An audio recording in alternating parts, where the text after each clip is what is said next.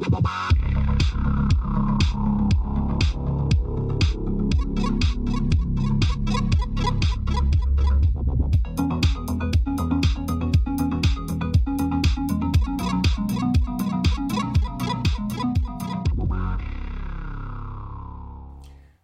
and welcome to the Unlucky Frog Gaming Podcast. You are joined by two of your usual hosts here, Josh Harley and Tom Mannering. How are we doing? I'm doing well. How are you? Yeah, I'm grand, thank you. I'm grand. We are recording at Chez Tom. Fun fact about Chez Tom, his neighbour smokes an excessive amount of weed. You're a grass. I'm not a grass. The police aren't listening to this. Besides, they don't know where you live. That's true. And they As never far- will. As far as you know. So, we've been... we have a main topic. We do. Conversation tonight, and that is, as I hinted in last week's episode, what's been going on in our Pathfinder campaign that Yes. Tom runs. I do. But before that, we've been playing a bit more of Marvel Champions. You have? How are you finding it so far? I like it. I've been a proponent of it since it came out and before. And I quite enjoy it. I think it's getting better with the more expansions that are coming out. It's kind of finding its feet a wee bit. Yeah. So I picked up most recently the Wrecking Crew expansion, which is what myself and you played tonight. Yeah, and so previously, what I've been saying about it is it's a good game. Aesthetically, it looks great, very comic book. But the way it plays is a bit too similar to Arkham Horror. To the point where I couldn't genuinely recommend it over Arkham Horror, the card game. I would just say if you've already got that, you don't need Marvel Champions. But this expansion actually felt significantly different. So the Wrecking Crew, I had no idea who the Wrecking Crew were until you showed me. So who are the Wrecking Crew? The Wrecking Crew are a group of thugs in the Marvel Universe that become empowered through one of them obtaining a magical crowbar. Yep. Is this Golden Age? Is it Golden Age, which is like the 1940s? I think it's Gold and Silver Age, yeah. Yeah. So, but yeah, this is Golden Age of comic books design. Found a magic crowbar. How disappointing to find your weapon of choice is a magic crowbar, not a magic sword. I'm not sure if they... I could be wrong. I don't think they find a magic crowbar. I think... And I'm not 100% on this, but I think it might be Loki that actually makes the crowbar magical. Right, I mean, that's not better. Well, points off Loki for like going, okay, this really mundane thing.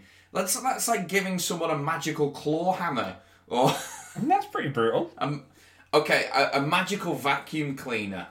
Right, but if you had a choice between Right. a magical mundane item or just a mundane item, what are you going to choose? Well, I mean, it depends on what the mundane item is. I don't think it's too bold of me to say that, you know, a regular AK-47 machine gun is going to trump any magical crowbar. Well, it depends how magical your crowbar is. Does it eat bullets? I don't think so. Then I think the AK-47 wins. But it makes them pretty durable, so, you know, Right. you never know. You never know. Okay. But yeah, so the Wrecking Crew in name are... They are the Wrecker, Thunderball, Pile Driver, who you were very disparaging about, and the one that we killed straight away. Bulldozer? Definitely not Juggernaut. No, he's definitely not Juggernaut is how I thought of him. Yeah, I think it's Bulldozer is the last one. The thing about Pile Driver and the reason why I was like really disparaging, apparently his superpower is that he's got big hands. But when you look at the art, they're not even that big. Like, I've met farmers with bigger hands than him. So it's like, what are you doing here? You're just wearing a weird The other thing that I pointed out was, so this scenario is a jailbreak scenario, right? The Wrecking Crew have started a prison riot and they're trying to break out of the prison, and we're there to stop them, basically. But rather than being in, like, convicts clothes, they're all dressed in like their spandex. Yeah, they've got a brand to maintain. Yeah, but like in prison, why are they allowed?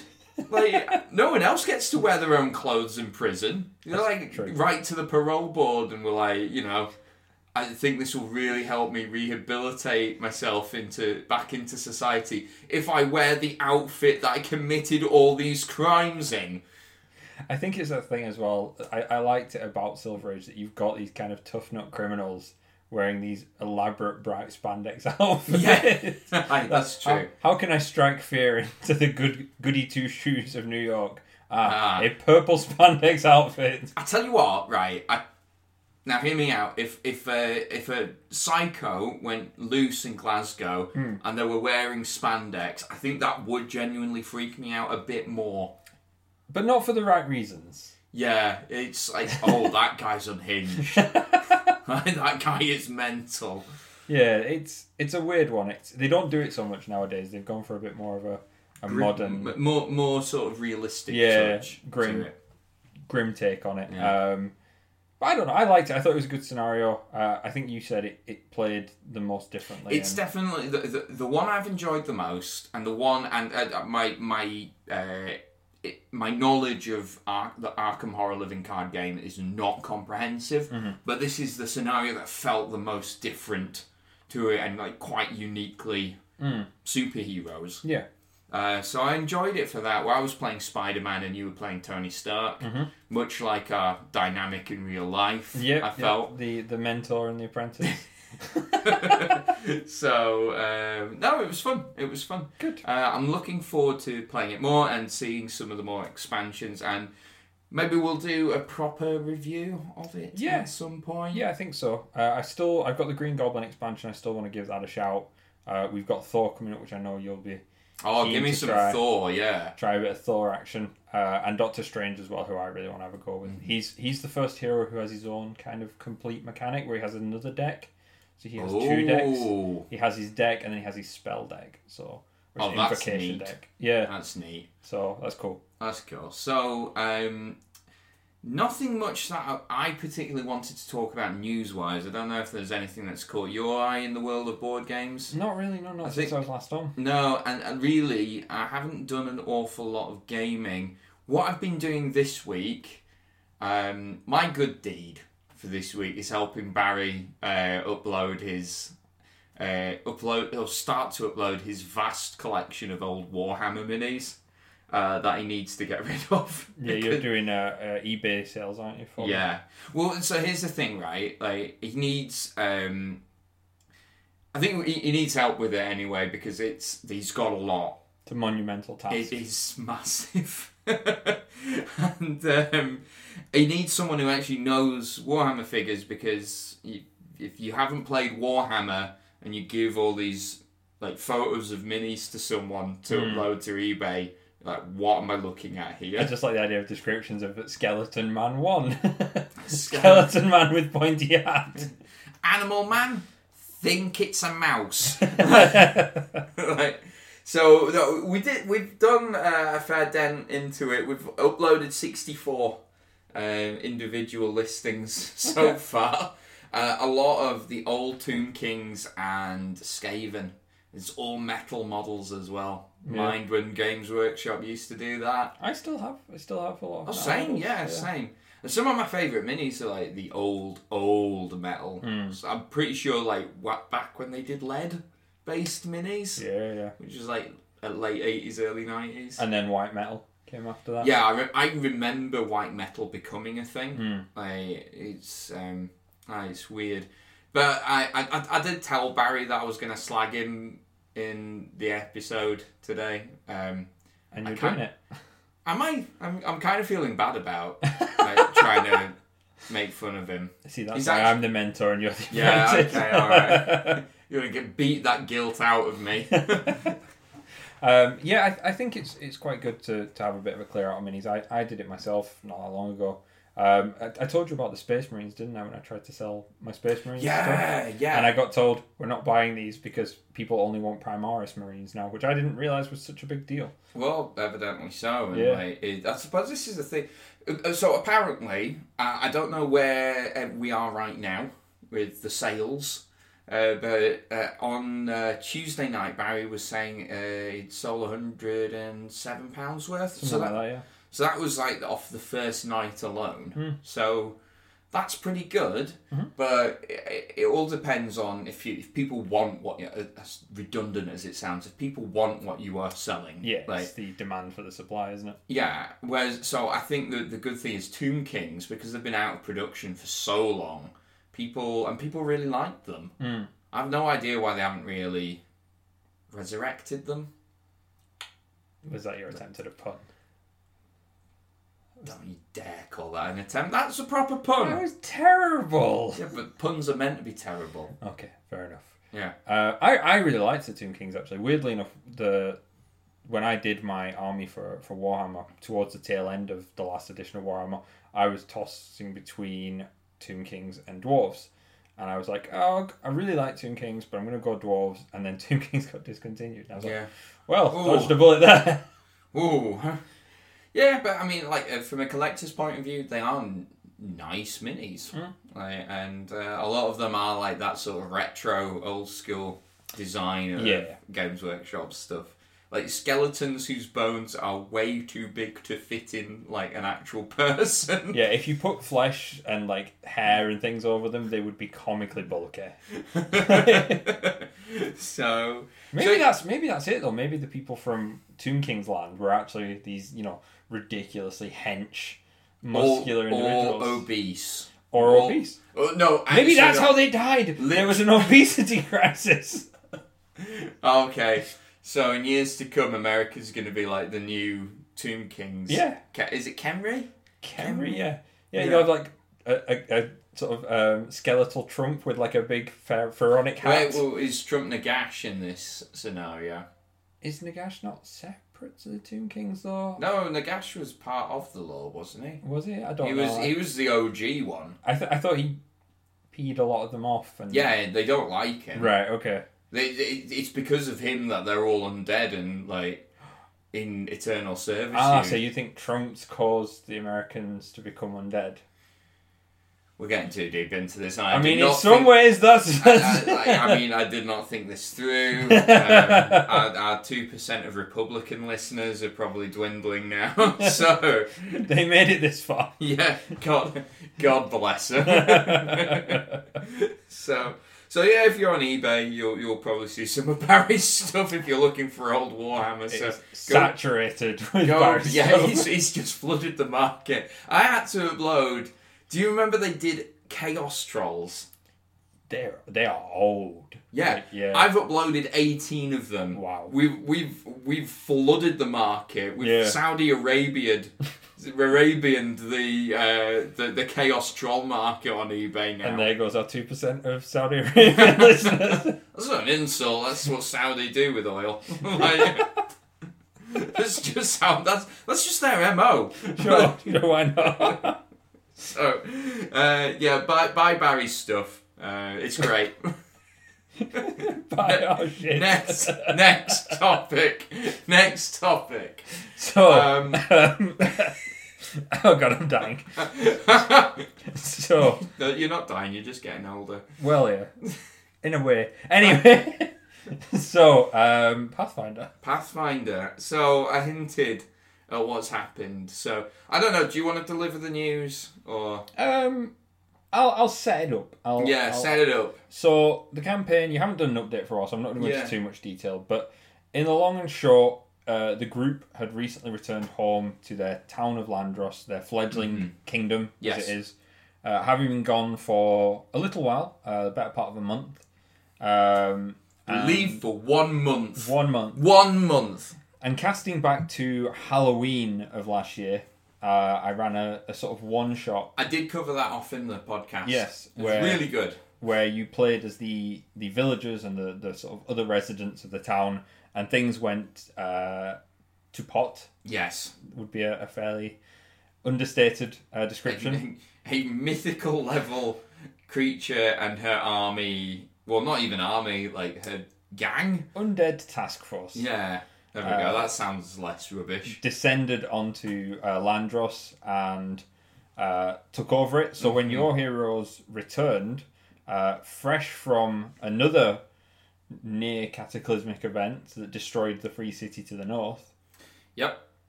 You found your home not so welcoming. No. It was overtaken by drow and their undead minions. The people were in hiding, and you sort of arrived scattered as well. You all came at different times because of what had happened previously. Yes. So Olin was one of the, probably about the middle he turned up, I think. Yeah, unfortunately, a Deus Ex Machina stopped me from going right into trouble. Yeah.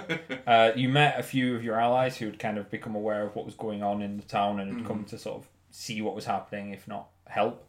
And you ventured in to, eventually after regrouping, to vanquish the foe. I'll let you tell the However, rest. in the fight that ensued, not only did... my character, Roland, has a direwolf as an animal companion. And one of the hostages taken was his cousin Sten. So not only did Sten die in a spell that was cast that affected quite a few of the group, not only did Blizzard get killed by an evil sorcerer, that Orlan got overkilled, I think is a fair description as to what happened to Orland. He got destroyed was the spell. It was destruction, yeah. Sten got killed by Unholy Blight, Blizzard got killed by Phantasmal Killer, and Olin got destructioned. Yeah. Pretty much back to back. Yeah, just boom, boom, boom. Yeah. So the NPC that I had grounding with, my animal companion, and then the character that I play myself. And, really beyond any sort of repair as well. The way you described it, my guy was just ash. Yeah, he pretty much exploded. Yeah. Very much sort of Infinity War, which you haven't seen. Infinity War ashes. I'll rectify that. Ashes in the wind. Yeah. It was brutal. It was, I thought it'd be an interesting topic of conversation dealing with death in an RPG. And so I think any of our listeners who are maybe more board gamey and that they haven't really tried D&D or Pathfinder or any of the other RPGs might not really that might sound ridiculous to talk about it. However, I think most people actually get it. I mean, when I've been talking to people about what's happened, and bear in mind, I've played Orlan now for 2 years. The better part of. Yeah. And most people, even people who don't really play RPGs at all, have just go, "Oh God, are you all right?" It's like watching your favourite TV show and your favourite character gets killed off, but worse, because I don't know, you spend so much effort into building this little guy and all of his backstory and everything. The one thing I will say, and I think some players might get caught up in this, is that death is not defeat, if that makes sense. For me, being part of an RPG campaign isn't about necessarily beating the bad guy. It's about creating a compelling story. And I think I got a nice story arc out of Orlan, and he went out in a really cool fight. Before getting killed, he absolutely obliterated the sorcerer that killed his wolf. He did, and he also took out the gigantic fiendish spider as well. Tom actually got me to stop rolling dice because he just said, "Okay, he's really dead now." He cannot get any more dead at this point. So I took a bit of I took some comfort in that. But yeah, it's kind of, I don't know, it's a weird feeling. It's a weird feeling. I think, as you said, the way I always try and look at it, I mean, I'm not really put in a position where I have to deal with one of my characters dying very often, though it has happened occasionally, but for me, a character dying is pretty commonplace, because I play all the things you kill. Because Tom is bloody merciless as a GM. No, that's not true. I I would never consider myself a killer GM. I think I let the dice land as they may, and certainly if a death is going to be cinematic, as it is in this situation, because it was at the end of an arc, not just for the campaign, but also potentially for the character. Yeah. I think you've just got to let the dice lie. And I think if you, as you said, if you watch any good TV show, any good film, any good book where combat or threat is a part of it, even like Little Women has death in it, for God's sake. That's another film I've never watched or book I've never read, so I've no idea what. Do you want to? Should we do a separate podcast on you reading Little Women today? I have to do all the voices of all the characters. I want to hear it. Well. Let's do it right now. Let's do it. Let's get your copy of Little Women. I know you've got a copy. And then Kate said, "Marie, you must go." I don't know the characters in Little Women. Okay. But yeah, in any sort of work of fiction, and a lot of real life stories as well, people die dramatically, and I think if you take that away, not only do you remove the threat, but you remove the excitement of it. And yeah, it's unfortunate to have a character die, but as you say, if you take a step back from it and look at it in the narrative overall, it's a really cool touchstone. Yeah. He didn't die to some goblin in a field. He got to go out against the big boss of that story arc. He got to sort of go out alongside all his friends, and it was a big sort of climactic fight.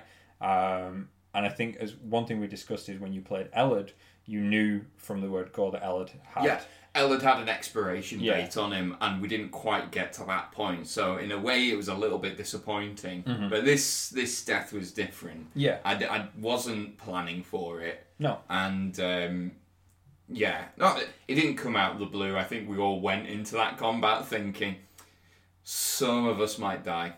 Yeah, I think I spoke to Scott about it a couple of days beforehand, and I said, I've built this combat. I know what you're going up against. I know what you're going in with, because you weren't at full power by any stretch of the imagination. Lots of you had negative levels. Scott didn't have his equipment because he'd been previously captured by the Drow and rescued. And I said to Scott, I will be very surprised if everybody walks away from this. Mm-hmm. And they didn't. Which is fine. Should we take a moment to... Should we take a moment to acknowledge that Bowser's character died as well? Well, technically, we know Bowser's character is going to die because we did a bit of an epilogue. But he's dead right now. No, he strictly speaking. Okay, yeah, okay, that's a separate issue. So Bowser's character also got Phantasmal killed in the initial encounter with the Drow, which Orlin wasn't present for. Mm-hmm. But Bowers had, over his career, his character Griff, who's an Arcanist, had collected a number of artifacts of Vecna, the Whispered One, Lord of Undead. Good guy. And had drawn Vecna's gaze over the course of the campaign. So when he died, Vecna offered him the opportunity to come back as his undead servant, which Bowers / Griff accepted, because why not? And came back as a sort of zombie lord, and rejoined the party for a brief stint to have his vengeance against the people that killed him, which he did get alongside you guys. Yeah. And he's now scheduled to die again, because he's got it in the diary. Yeah, he is plotted in our after session discussions that he will sacrifice his life to essentially call down a meteor and destroy the free city to destroy an undead army. Yes. Which you guys were also partially responsible for. We were not responsible for it. We weren't able to stop it. No, we were able to stop it. We just didn't look into things enough. You were given several clues that there was something unholy coming, and you went, it's not our problem. Yeah. And it turned out it was an apocalypse. Yeah. But he's given his life to empower the meteor and destroy that. So 2 characters from the campaign down. So now, of course, it means we're building new characters. Mm-hmm. Yay! I'm going out of my comfort zone. What are you going? I'm going class called Psychic, which is basically a full spellcasting class. I never play spellcasters. Even to the point where rangers are supposed to be spellcasters, but I deliberately made sure that Orlin wasn't. So...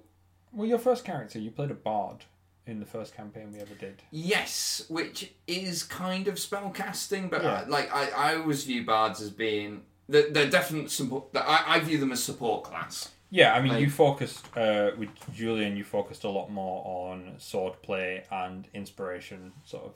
Inspiring words. My thing with and outside combat as well. He was pretty decent at communicating. Yeah. So, it's been fun trying to build him. I haven't finished him yet. We had a little meeting yesterday to get started on it. So I've got a little bit of homework to do before the next session. I sort of sent you away and said you need to select these, and you need to select these, and you need to select these, and come back when it's done. And to be fair, like at the best of times, I'm not a power gamer. I do not. I wouldn't know where to begin with trying to min-max a build, nor would I want to put in the effort to do it. The way I'm thinking about it with like the spells I select for him. I know that as a psychic, his thing is going to be like scrying and clairvoyance, right? Seeing the past, the present, the future. So any spell that lets him do that sort of thing, I'm going to make a preference for. Other than that, I'll pick useful spells. There's no way I'm not picking haste, because in combat that's just great. So, but yeah, I'm looking forward to trying out something completely different to what I'm used to. What I wanted to ask, have you, as a GM, have you ever had to deal with a player who's completely spat the dummy at dying? Yes. Right. How do you deal with it as a GM? So I actually want to preface this with something. Not only have I had to deal with that player, I've been that player. Okay, right. It's, especially when I was younger, I saw it a lot more, both in myself and in my friends. You didn't have quite the same appreciation for narrative and all that kind of things. And it's very easy to take it personally. When I ran PFS, I killed quite a few characters, several of people and I would say that generally if you have a good rapport with the player and the death is justified, the player should take it well, and often will. But that being said, I've had people shout, stomp their feet, rip up their character sheets. Oh, you've told me about the ripping up of the character sheets. Yep. He was promptly advised he can be raised, by the way, and we sat and watched him sellotape it back together. I'm not sure if that was me GMing that though, but I definitely saw that. I've had people get quite abusive about it when I was a bit younger. I can't... don't get me wrong. I was gutted. Yeah. I was gutted when, so a character I've played for 2 years, nearly 2 years, dies. You almost shed a tear. Maybe. But I would never... I can't fathom how you would be that upset, so upset about it, that you would be abusive to the... So to someone who's probably your friend. Yeah. I appreciate Pathfinder Society is a little different. But... I think, for me, if I've ever got like that, certainly when I was younger, I think it comes from feeling wronged. I think it can be that you feel the GM targeted you specifically, or you feel that a rule was abused or done incorrectly. I think it often stems from something like that. Right. Okay. There's a couple of reasons why I can see why people might feel like it. I certainly don't think they should feel like it. No. But there are reasons why I could take a step back and say, okay, that's why that person might feel that way. I think it's difficult sometimes because you do get very invested in that character, especially if you've spent a lot of time with them as a player. You've got very invested in their backstory and everything they've done. You know, you've maybe even got plans for them in the future, and you see all that kind of cut short before your eyes. And I mean, especially in Orland's case, the odds of him coming back are fairly slim. He would have had to have very powerful magics to bring him back to life. Yeah. Which the party don't have access to at this point in time, and they would struggle to find people who not did. let alone in level, but just in the fluff of the story as well. We are in the wilderness. Like the one place we might have found it, we're about to land a giant meteor on. Yeah. So I think people can come from it from that point of view where it becomes almost a personal attack, and then they lash out because that's what people do when they feel personally attacked. I understand it. I don't accept it. I don't feel it's the right way to act, and I think in this day and age, if somebody did that, and people have done it to me in the past few years, I would probably have a quiet word with them and say, look, I understand how you feel. It's a very emotional time. By way of example, actually, on a large scale, not myself, but I'm a big fan of Critical Role, as has been told. And during campaign 2, quite early on, one of the characters, Molly Mock, died. And as much as a lot of people took it for what it was, as a strong narrative moment, there was a very, very small portion of the community who did lash out online. And it's not even their character. That's ridiculous. They sort yourself out, internet. They were so invested and so attached to that character that they felt a personal loss, and they blamed the GM or other factors. So I mean, if you think about it, someone could feel that way about it. Imagine how you might feel about it yourself. So yeah, I don't think it's acceptable, and I don't condone it, but I can see why it happens. I certainly like with Orlan, I didn't feel cheated. I think it was at that stage when she turned her attention to me. I think it was fair enough because you just my wolf had just done a number on her, and she'd just seen me like one shot sorcerer as well. Well, what had happened was she'd scryed on you all as a group several times, and she'd got your tactics down, and she knew how deadly you were at range with your bow. So when you went in there, she had a spell called Fickled Winds that I was useless. Yeah, it stopped your arrows getting to them, and the rest of the party had kind of twigged that and was starting to try and dispel it. So she immediately knew that she had to neutralise you before she got pincushioned. Tell you what, if they'd got that dispel off, because I was before her in initiative, wasn't I? So yeah, she would have been dead. Yeah, she might not have walked away from it. But that's the way it goes sometimes, you know. Yeah. The spell holds and you get blown up. Yeah. Have you ever lied about the dice in favour of a player? Yes, so many times. Right. Like there are instances where I have rolled several criticals against one player in a row.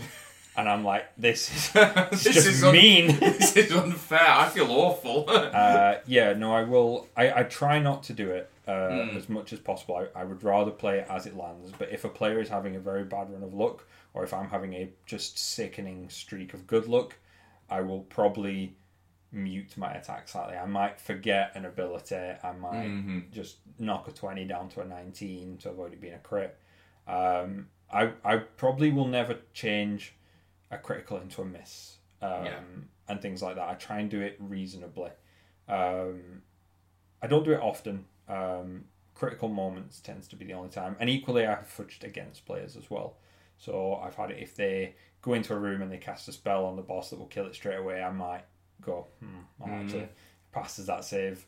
Again, noted.